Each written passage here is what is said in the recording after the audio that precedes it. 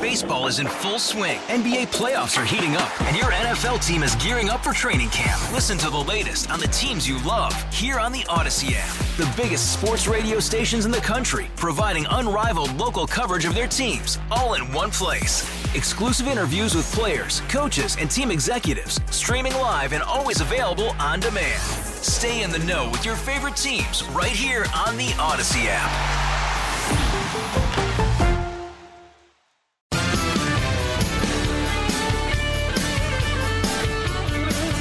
35, Jeff Cash, News Radio WRVA. It is a Monday afternoon. Just a quick reminder, Wednesday and Thursday up in D.C., we'll be doing the annual broadcast from Hold Their Feet to the Fire, Federation for American Immigration Reform. It should be quite a stellar lineup, that's for sure. I know next week our old pal Bill O'Reilly is going to be back with us. We've got Todd Starnes and Brian Kilmeade and Glenn Beck, who are going to be dropping by in the next couple of weeks as well. And one of the things that so many of us are concerned with, right? Education. Now, there's some people who sort of pay lip service, and then there are those of us who have kids who are like, hey, I'm all in on this. I need to know what's going on. And this COVID theater that we went through, where many of us, for the first time, perhaps ever, could really see and hear what was going on inside the classrooms that our children were attending. Now, I get it, it was virtual, but we were listening. I don't know about you. A lot of my friends did not like what they heard. So that brings up this issue of educational freedom. Can you sort of pick your kid up and move them where you want them to go? How are you going to do it? What are the finances involved? The Heritage Foundation analyzes educational freedom. Lindsay Burke is the director of the Center for Education Policy at Heritage, one of the editors of this report. Lindsay, thank you for being here. Thanks for having me. Give us a sense, when the folks at Heritage talk about educational freedom, what do you mean? Well, that's why this report is different than anything else that is out there. Usually, when you see state rankings of education, you'll see rankings that are really inputs-based. So how much does a state spend on education would be the primary indicator that these rankings usually assess. But it's all inputs-based. It doesn't look at what the actual outcomes are, and no other report card assesses your level of education freedom as a parent, and that is imperative. And so we look at your access as a family to school choice options. We look at academic transparency. Do you as a parent, are you able to easily see what your children's schools are teaching? And then we look at things like regulatory freedom in a state. How free are private schools to operate in the state? And then importantly, we look at spending, but in a very different way. We actually look at return on investment for taxpayer dollars. Okay, so Virginia, that's where we are. How do we rank? Well, not great, which pains me as a Virginia resident to say, but overall we are 20th in education freedom, so we're right in the middle of the pack there. And we're really brought down by our school choice rank. We're 42nd overall in terms of school choice, which puts us like well below where California is, for example. So we do very poorly on school choice. Transparency, Virginia actually does pretty well, 10th overall on transparency to families when it comes to the content that is taught in their children's schools. And then on regulation, we're 26th, and on spending, we are 24th overall on spending in the state. All right, so let's talk about the important one, the idea that we just don't have school choice here in the Commonwealth. Why is that, and how do we rectify this? Right. So this is the big question right now. Virginia, for a long time, has been a just desert when it comes to education options for families. Eventually, we saw a modest tax credit scholarship program put into place a few years ago. That was welcome news for many families across the Commonwealth. And slowly, we're seeing, thanks in large part to Governor Youngkin's leadership, access to charter schools expanded across the state. But prior to recent years, I mean, there was literally a handful of charter schools in the Commonwealth, which is really just exceptional if you consider the fact that that is sort of the first rung on the education choice ladder are public charter schools. And most states across the country now have a pretty robust charter school landscape, and yet Virginia doesn't even have that at the moment. And so we're in a position where most families are assigned to the neighborhood district school that is closest to where they can afford to purchase a home. And unless they can afford to pay twice, once for their local property taxes to support the district school, and then again for private school tuition, that's the school their child's relegated to, regardless of whether or not it is safe or the right fit for them or aligns with their values. Lindsay Burke is joining us. She is the director of the Center for Educational Policy at the Heritage Foundation.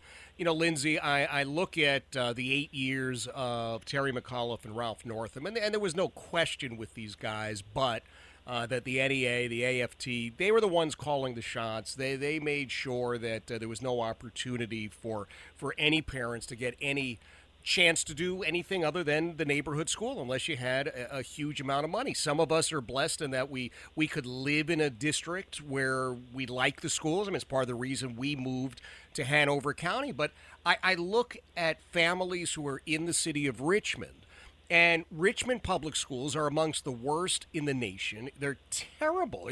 Chunks of schools that are unaccredited. They don't have basic supplies. The superintendent in the city of Richmond is more concerned with sitting in his office sending out these left-wing political missives via email every afternoon. Those kids are flipping doomed. And how on earth are we going to help them? And all of that, most of it, comes down to a mismanagement of resources. Virginia spends a lot of money on education, and in Richmond, even more, because most schools are eligible for additional federal Title I funding. And so if you look at Virginia in terms of cost of living adjusted spending, Virginia now is spending $13,500 per pupil per year on average. But again, in places like Richmond, considerably more if schools are receiving Title I funding. And yet, if you look at outcomes, you're absolutely right. In places like Richmond, they are abysmal. And look, even if you are in a area in Virginia, I'm sitting up in Northern Virginia, where outcomes are pretty strong. You can be in the best school in terms of academic outcomes, but it can be the worst school for your particular child. If you're in a school that is trying to help a child transition genders behind your back, if you are in a school that is unsafe, if you're in a school that is trying to put into place the racist ideas and critical race theory, that school is not likely the right fit for you. And so even if it's performing well academically, families still need options. Wow. I just hope against hope that we've got folks who are going to be active in this. We know that Governor Youngkin is on board with this. Lieutenant Governor Winsome Sears, God bless her. I mean, she's delivered so many different speeches, particularly targeting underperforming districts like the city of Richmond. Is it just a matter of electing more Republicans in the state Senate and the House of Delegates, or is there more to this? You know, I think there is actually more to it. However, I am optimistic because more and more families across the country now are actually experiencing education choice, that ability to select into a learning environment that is the right fit for their children. And as more and more families get a taste of education freedom, they're demanding, more and more families are demanding it. And so I do think that there is a just broad education campaign that also needs to take place at the same time. And I think there has to be a strong coalition of groups in Virginia to make that happen. And I am very optimistic that that coalition has really started to take shape in Virginia. I think Virginia is better situated now than it has ever been to get wide-scale, robust education choice.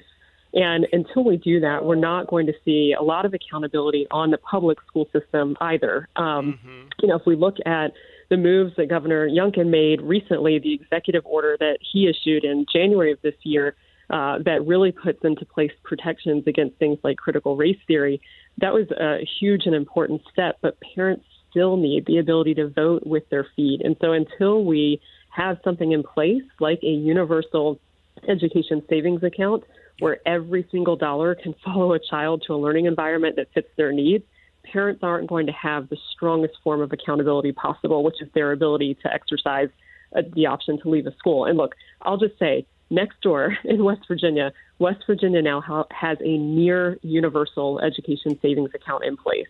Wow. Every single child currently in a public school and every entering kindergarten child, if they want, will be able to use an ESA where they get their portion of the state per pupil funding in an account that their family controls, and they can then use that to pay for any education-related service or product or provider. I mean, it's incredible, and that's right next door. Arizona just did it for every single child in the state. So it is possible to do it. I think pretty soon Virginia is going to be in a situation where we can look around and our neighbors, surrounding states all have robust education freedom, and we do not. Lindsay, it's incredible insight. And for those who are hearing this again, okay, I need to see the whole report. How do people take advantage of this study that you helped to edit? Yeah, thanks. You can go to heritage.org/education report card, and everything is there. We assess dozens upon dozens of metrics. So there's a lot there just beyond education choice. There are interesting things like teacher to non-teacher staff ratios. By the way, Virginia is underwater on that metric. There are interesting things like unfunded teacher pension liabilities as a proportion of state GDP. So definitely go to heritage.org/education report card and check it out. Love it. Thank you so much for being here. That is Lindsay Burke. She is the director of the Center for Education Policy at the Heritage Foundation. And you heard what she had to say. I mean, other states are saying, okay, here's the dollar amount we've got budgeted overall, and every kid entering the system, every kid who's in the system, you've got a chunk of that. And if your parents look at where you happen to be attending school, whether it is a thoroughly underperforming district like the city of Richmond, and your parents say, hey, we're picking this kid up and we're moving him over here, fantastic. Or you're in a really great school division and you're thinking, man, they're just blowing academics out of the water and they're always number one on this and they have all the athletics I want, but they're also teaching my kid that on Monday they can be a boy, and on Tuesday they can be a girl, and on Wednesday it doesn't matter. And you're saying, no, well, those aren't my values. You, too, could pick your kid up and move him to a school that is more suitable. So that's a great opportunity. And thanks again to Lindsay up there at the Heritage Foundation. It is 3:45. Jeff Katz, News Radio, WRVA. Baseball is in full swing. NBA playoffs are heating up, and your NFL team is gearing up for training camp. Listen to the latest on the teams you love here on the Odyssey app. The biggest sports radio stations in the country, providing unrivaled local coverage of their teams, all in one place. Exclusive interviews with players, coaches, and team executives, streaming live and always available on demand. Stay in the know with your favorite teams right here on the Odyssey app.